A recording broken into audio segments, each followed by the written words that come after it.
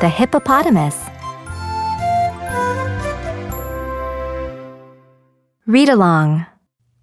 Follow along as I read. What do you know about a hippopotamus? A hippopotamus is an animal that lives near rivers and lakes in Africa. It spends its days in the water resting.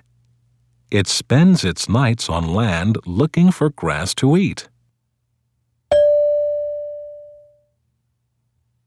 Sometimes a hippopotamus is called a hippo. A hippo has short, stubby legs. It has a large body and a tiny tail. Its head is big and heavy. It can open its mouth wide. A hippo's eyes and ears stick out when its body is underwater.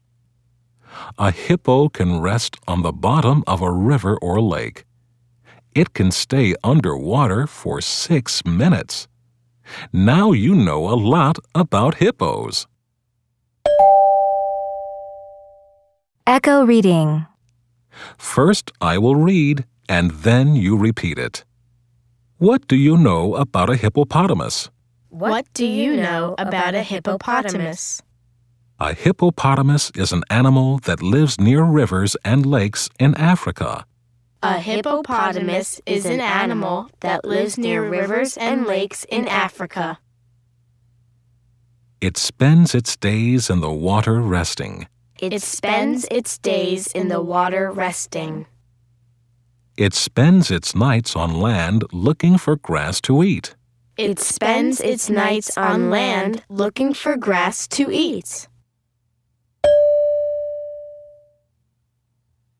Sometimes a hippopotamus is called a hippo. Sometimes a hippopotamus is called a hippo.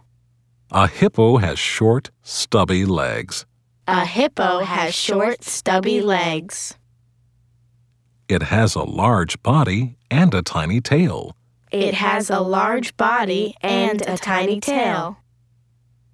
Its head is big and heavy. Its head is big and heavy. It can open its mouth wide. It can open its mouth wide. A hippo's eyes and ears stick out when its body is underwater. A hippo's eyes and ears stick out when its body is underwater. A hippo can rest on the bottom of a river or lake.